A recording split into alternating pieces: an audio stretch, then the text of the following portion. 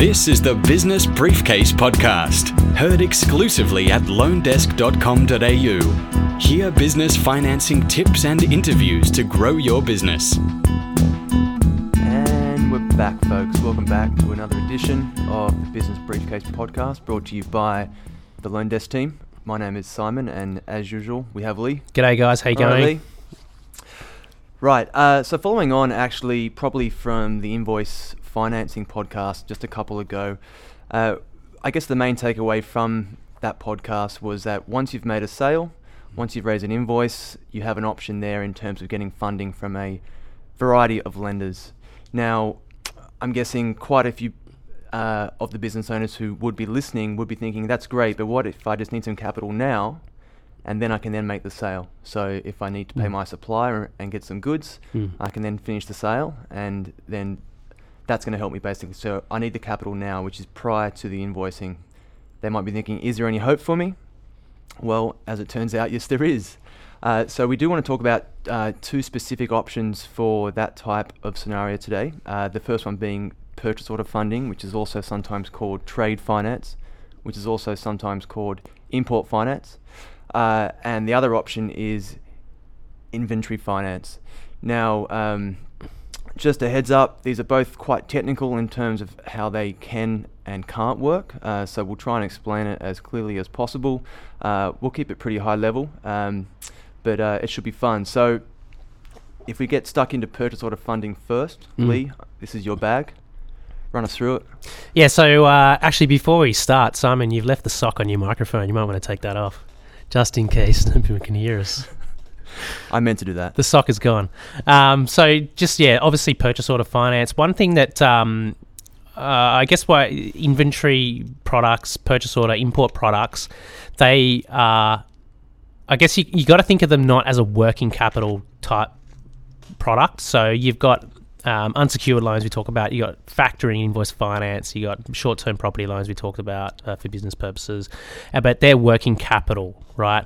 What these types of products we're talking about today are set up to do is basically finance your transactions, which is a good way to think about it. So, buying inventory is a transaction. But to get more back on point, purchase order finance, the way it works is it is predominantly based off pre-sold goods. So as it sounds, purchase order finance, you've got a purchase order, not from your supplier, a purchase order from your buyer or your customer. And purchase order finance is, I wouldn't say it's new to Australia, but in recent years it's gotten more traction. And the way that it works, and it's been very, very popular in the United States and the UK, but it's based purely on the strength of your purchase order. So, how strong is that customer that you're buying the goods from? Now, if they're a Myer or David Jones, obviously that's a high credit risk. Low credit risk. Sorry, guys. Low credit risk. So, if I receive an order for $100,000, right, you're probably wondering, okay, how do I finance that order? I normally would go to the bank and say, hey, can I borrow the money to pay my supplier? If the bank turns around and says, well, you don't have enough security to offer for us to do that or provide that, then where do you turn? So there's these funders in Australia called purchase order funders, and they look at the strength of the transaction, who your customer is, what type of goods are they. They're looking at finished goods only, generally, and they're looking at, are they goods being brought in from an overseas supplier, say usually China or the United States or Vietnam, depending on the type of goods, and they get delivered directly to your end customer, or sometimes they allow them to go via a third-party logistics warehouse or 3PL. Right. So the key point then that you've mentioned was it's got to be pre-sold. So you've got to have a purchase order. So that is key, basically. Yeah. So just thinking about who this might suit, it springs to mind certainly wholesalers, certainly. Wholesalers, yep. This should be right up their alley. Manufacturers, maybe. Maybe. Yes, yep. So manufacturers sometimes, but when we say manufacturers, where we see it through Loan Desk is mainly where someone was manufacturing in Australia previously. They did all their stuff in here, and then eventually the business grows and it grows on and goes on, and then they think, oh, I'm going to offshore this manufacturing process. So then they use someone in China to produce the goods instead of manufacturing it locally here in Australia. Unfortunately, they do that. They move it offshore because of the pricing. It's more economical for them. So that's when you start. Instead of it being manufactured locally, you manufacture it overseas, and that's when a purchase order financier will actually look at the transaction, which is probably something we'll talk about. Yeah, so the risk is there. First main point, it's got to be pre-sold, right? Second main point, which you've just said then, was it must be finished goods, basically. So if you need to bring some goods into the country, and then you have a production cycle, so you've got to do stuff and make that so it's now saleable, this probably is not your style of finance. So let's specifically talk through how a wholesaler would thus get goods into the country and have a financier fund this transaction. Yeah, so before I'm just going to just quickly home down the point that we're talking about all these conditions around, it must be pre-sold, you can't add value to it, yada, yada, yada, and you're thinking, oh, that doesn't suit me. But what it actually suits specifically is clients or business owners that need funding where they have this large order. There's no way that they have enough assets in their property or their business turnover to justify the borrowing to the bank or another lender. And what the purchase order fund is going to do is look so heavily at the transaction, because the strength of the transaction determines whether they can fund it. Now, you can go and get other products and you can add in property security and all those things, which is going to give you more flexibility, allow it to come into your factory and all that thing. But when you don't have those security things to offer to the lender, a purchase order funder is the perfect type of funding option that you can put in place, because it's based just off the order. So just quickly again, what were you asking me? I just want to go through maybe step by step how, let's say, a manufacturer who's doing their work overseas, or maybe just a wholesaler, would actually engage a lender, how that lender would then pay the supplier, how the goods would get through to the end customer, and how that debt would then get paid, basically. So perfect. The transaction is then closed out. Yeah, okay, so on a high level thing, we talked about it. First and foremost, you need a purchase order. So you've got a purchase order for finished goods. The ideal situation is that purchase order is being produced by an overseas supplier, hopefully, one factory. What happens then is you go to the supplier, you work out the terms. They usually say you need a 30% deposit and balance on shipping, or FOB terms, free on board, which basically just means, for those that don't know, free on board is they want to be paid at the time of shipping. So the ship sails, free on board means that the goods have passed over the rails of the ship. So you go to the purchase order company and you say, look, I've got an order here for 100 grand from David Jones or Harvey Norman. And the supplier says, great, pay me the 30% to produce the goods.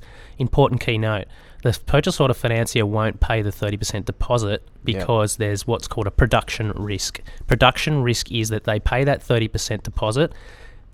2 months later or 6 weeks later, the goods don't get produced. The order doesn't complete. They can't pay back the finance. Right. So that's what's called production risk. So they won't pay that. What they will do is enable you, once you've paid that deposit, they might provide the deposit funding if you've got other security, who knows. But once those goods have been produced and they're ready to be shipped, that's when the purchase order funder will affect payment to the supplier overseas to get the goods shipped. So on a 100 grand cost, effectively, the business owner is going to have to come up with the 30 grand? That's right, sort of give generally. Or take. That's right. And the funder will look to finance the... Well, no. On the purchase cost, 30% of the purchase cost. Yep, that's right. Yep. So then what the purchase order financier do to cut down the risk, which sometimes business owners don't understand quite that well, but they'll use a mechanism called a letter of credit, and that's a documentary note, which is like a promise to pay or a guarantee, and it works two ways. Number one, it protects the buyer, so you. So what it does is it has special conditions in that letter of credit that says, hey, you must ship the goods in accordance of what you promised to send me or ship me, right? And they can't get paid until they actually ship the goods. What the supplier's benefit is that instead of shipping those goods on open credit and in hoping that you pay them later, or waiting for you to pay and coming up with the money, they get a guaranteed payment from a major Australian bank if they meet the conditions of the letter of credit. Right. So as soon as they ship those goods, the supplier in China can walk down to the bank and go, hey, here's a copy of the bill of lading, which says I've shipped the goods, and a copy of any other conditions that match what I need to release the payment. They hand that to the bank releases the money instantly. Right. Okay. Yep. So it's buyer protection and seller protection as well. Now, would this method of payment be in place for every type of transaction, or maybe under a certain level you wouldn't bother, I guess, going down that path, because it's going to add some days, it adds some costs, it's going to add, I guess, some work to involve now with third party, which is going to be a big name bank, isn't it, really? Yeah, that's right. Yeah. So the answer to the question is no, it doesn't apply in every situation. Yeah. But when the orders, I think we see over about $50,000 generally. Yeah. That's when a letter of credit will kick in, because the risk goes up. It's a lot of money.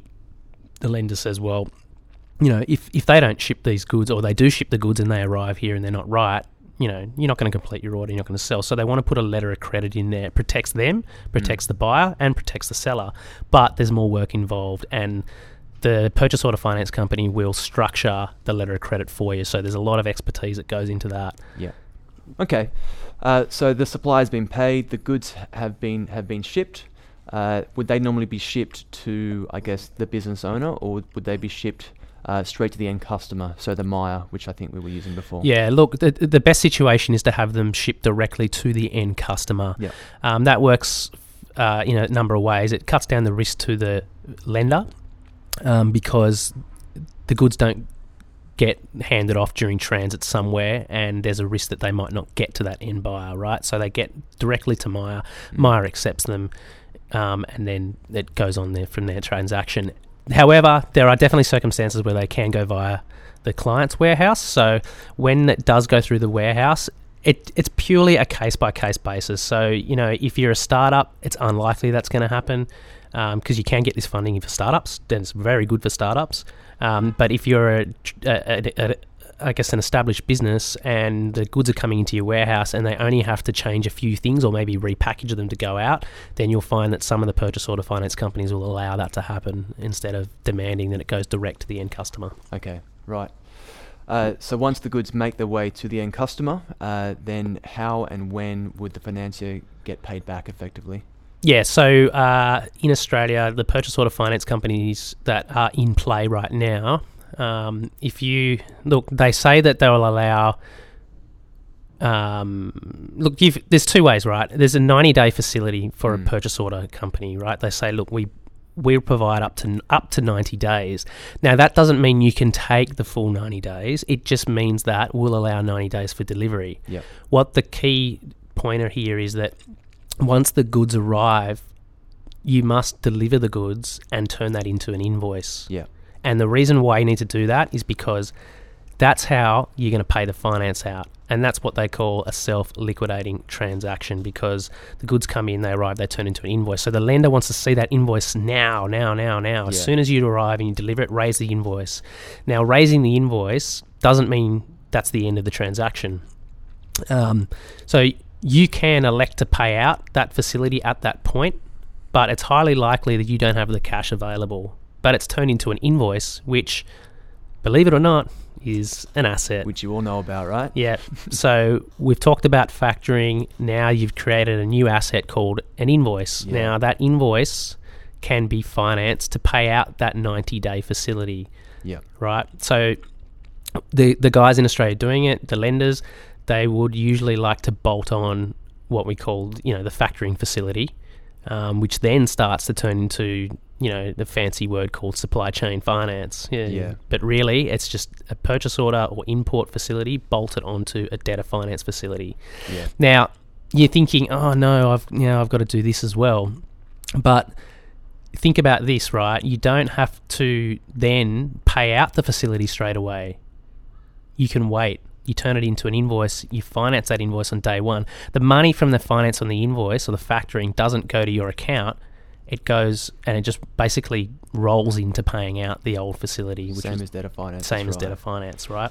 So really, if you think about, I guess, the time it takes from the moment it leaves your supplier's warehouse, say it's in China, it might go on ship, it might take, 6 to 8 weeks to get to the country. It's then sent to your customer. You then raise an invoice. Say your terms are 30 days at end of month, so possibly up to 60 days. Then, so what are we talking about there? We're talking 3 or 4 months down the line that you actually really pay for that finance, which your financier has stumped up to pay your supplier from day one.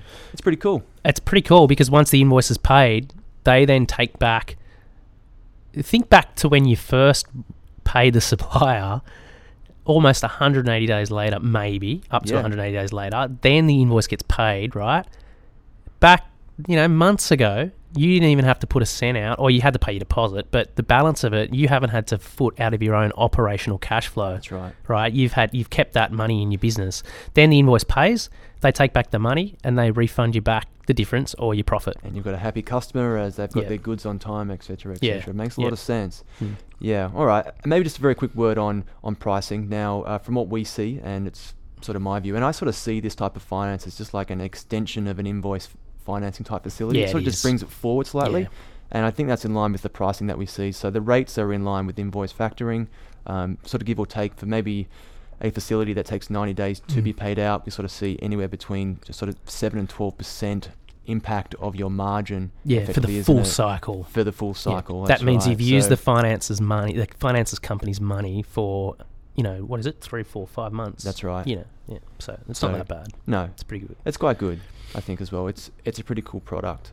And especially if you have a high margin, then these sorts of numbers, you shouldn't even flinch at. Yeah. I mean, the funder will go...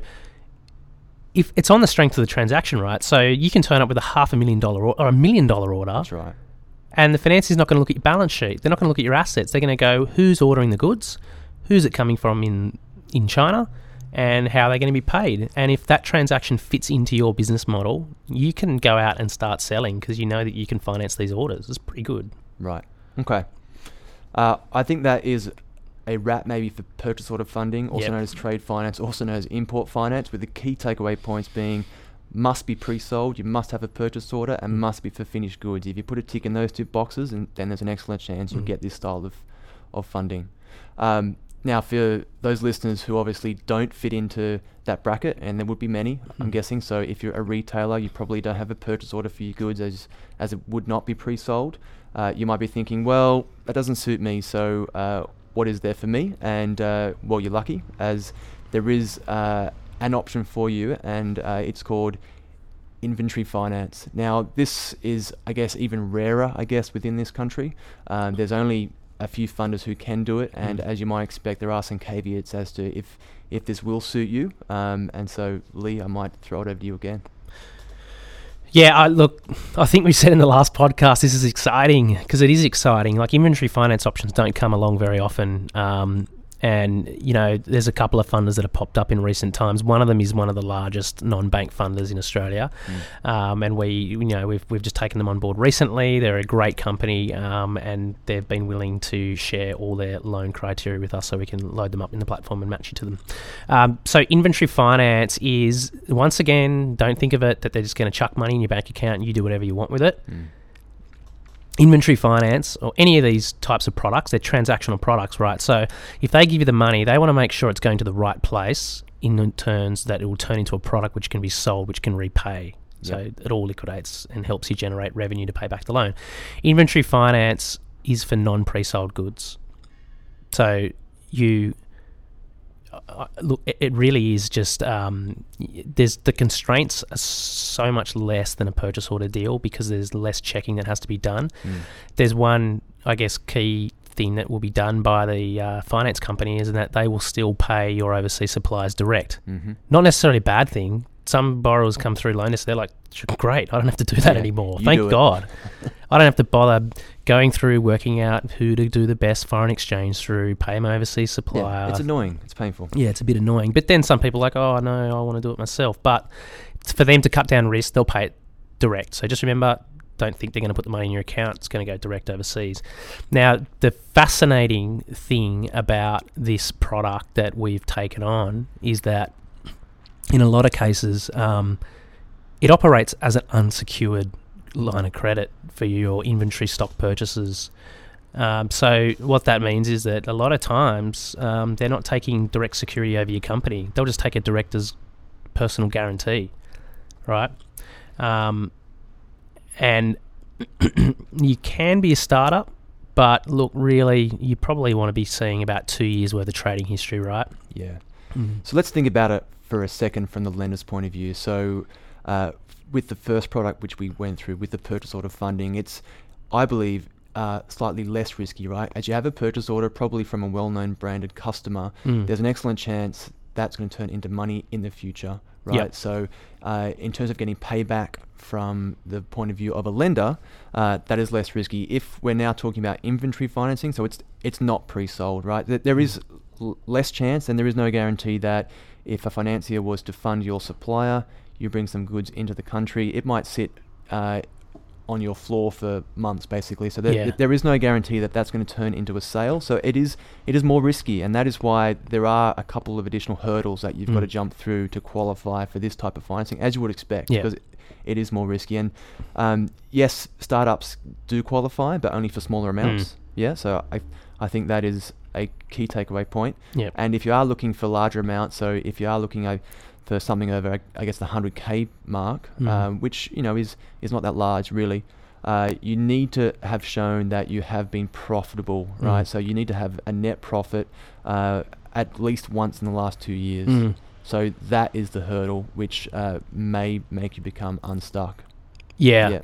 I think they mentioned as well, though, if you're not showing profit, then if you've got some other assets they can assess, they may still look at it. It's not a hard and fast rule, but that's the starting point. Yeah, but just going back to from a lender's perspective, when you speak to the lender when you've been matched, I mean, just remember, they're looking at, if you're a startup and they're funding you on inventory, that's where the risk lies. They don't know how, I mean, if you haven't been in business for a while, how do they know you're not buying stock that won't sell, won't turn into sales? Exactly. Right?